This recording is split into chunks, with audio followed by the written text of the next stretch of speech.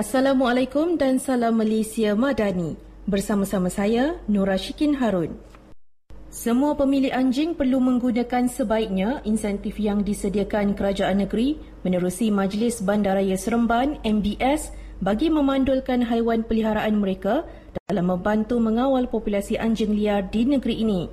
Exco Kerajaan Tempatan, Perumahan dan Pengangkutan Negeri J. Arul Kumar berkata, menerusi program insentif pemandulan anjing, MBS memberi insentif sebanyak RM100 bagi menampung kos pemandulan anjing oleh pemilik anjing berlesen. Bagaimanapun jelasnya, aktiviti pemandulan anjing hanya boleh dilakukan di klinik yang diberi kebenaran sahaja. Menerusi peruntukan yang disediakan, kerajaan negeri berharap ia digunakan dengan sebaiknya dan setakat ini semua pihak memberikan kerjasama yang baik.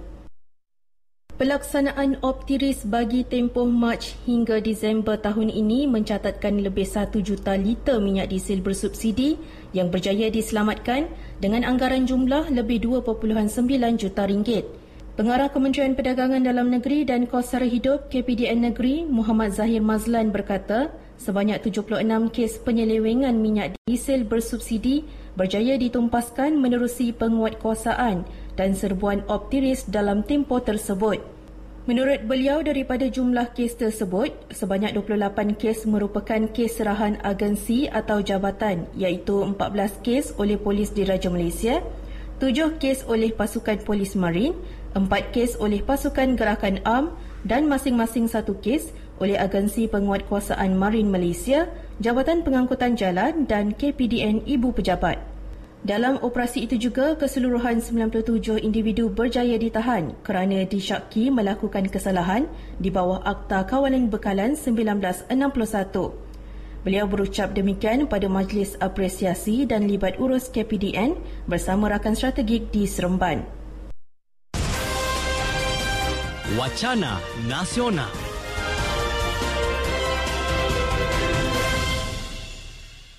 Kerajaan Persekutuan tidak membuat sebarang perancangan untuk mengadakan sambutan ambang Tahun Baharu 2024. Menteri Komunikasi Fahmi Fazil berkata, ia sebagai tanda solidariti kepada rakyat Palestin yang kini ditindas dengan kejam oleh rejim Zionis Israel dan menghormati penduduk terjejas banjir di beberapa negeri.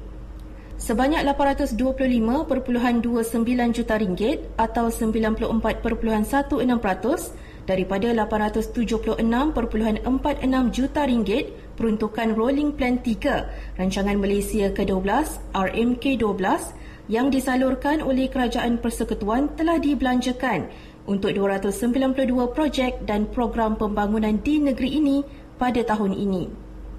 Timbalan Ketua Pengarah Operasi Jabatan Bomba dan Penyelamat Malaysia JBPM Datuk Nur Hisham Muhammad akan menjalankan tugas Ketua Pengarah JBPM mulai 1 Januari 2024 susulan persaraan Datuk Seri Abdul Wahab Mat Yassin. Wacana Nasional.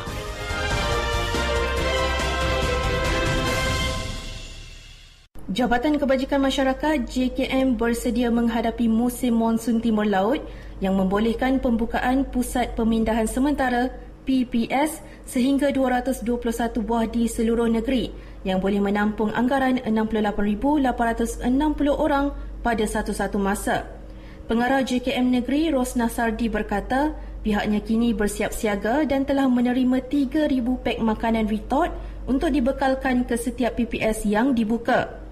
Jelas beliau, pihaknya juga sudah bersedia dengan garis panduan pembukaan PPS bersekali dengan prosedur operasi standard SOP dalam menangani wabak COVID-19. Untuk makluman, kita juga ada 35 PPS yang aktif. Yang keseluruhan satu negeri kita ada 221 tadi, tapi yang aktif kita ada 35 yang boleh menempatkan 7,290 mangsa. Yang ini memang selalulah, kita memang dah tahu dah kalau tempat ni PPS ini akan aktif, lebih aktif lah berbanding dengan PPS yang lain. Kita dah sedia, kita dah buat bersama dengan pejabat daerah, kita dah buat pembaikan lah. Mana-mana yang rosak, toilet yang tak berapa nak cantik, semua tu insyaAllah kita dah cantikkan. So memang bersedia lah untuk menerima mangsa-mangsa bencana nanti. Beliau berkata demikian ketika ditemui pemberita di Pejabat Kebajikan Masyarakat di Wisma Negeri Seremban. Tambahnya, badan bukan kerajaan NGO yang ingin menyalurkan sumbangan perlu merujuk kepada pihak Angkatan Pertahanan Awam APM selaku Sekretariat Jawatan Kuasa Bencana di peringkat daerah dan negeri atau dengan pihak JKM bagi mengelakkan lambakan barangan bantuan di PPS. Memasuki musim cuti sekolah, antara yang sering dinanti-nantikan pemain industri sektor pelancongan antaranya penjaja, peniaga kecil serta pengusaha hotel dan inap desa. Kru RTM membuat tinjauan di kawasan Pantai Peranginan Port Dickson dan mendapati ramai yang memilih Pantai Peranginan di daerah itu sebagai lokasi percutian. Selain dapat meluangkan masa bersama-sama keluarga, aktiviti percutian di daerah berkenaan sekaligus dapat merancakkan lagi sektor ekonomi negeri. Dalam pada itu, orang ramai yang ditemui juga rata-rata masih berjaga-jaga dengan mengamalkan kawalan kendiri meskipun sedang bercuti. Tapi every weekend kalau ada festival memang pack. Memang pack. Jam. Jalan-jalan jam. Every new festival jam. New Year ke Christmas ke Hari Raya ke semua jam. Income. Okey lah. Dapat lebih-lebih macam masa tu je lah. Okey, untuk Christmas ni, untuk Christmas yang berlalu ni, ramai juga pengunjung dan saya harapkan untuk tahun baru ni pun lebih banyak pengunjung daripada seluruh negara, luar negara datang ke Malaysia dan Teluk Kemang. Sebab saja je nak bawa anak jalan-jalan, rasanya ni yang paling dekat sekali dengan KL. Kalau nak pergi jauh sangat tu, risau. Sekarang dah COVID pun dah makin tinggi kan. Dia suruh pakai mask lah kalau tempat yang padat-padat ni kan. Masih lagi mengamalkan lah sampai sekarang. Walaupun kita tak apa nak nampak bacaan tu kan. Tapi still ada. Tak kisahlah COVID ke apa penyakit, kita kena jaga jugalah SOP tu. Masih jagalah. Untuk keselamatan semua orang lah. Walaupun masih bercuti lah.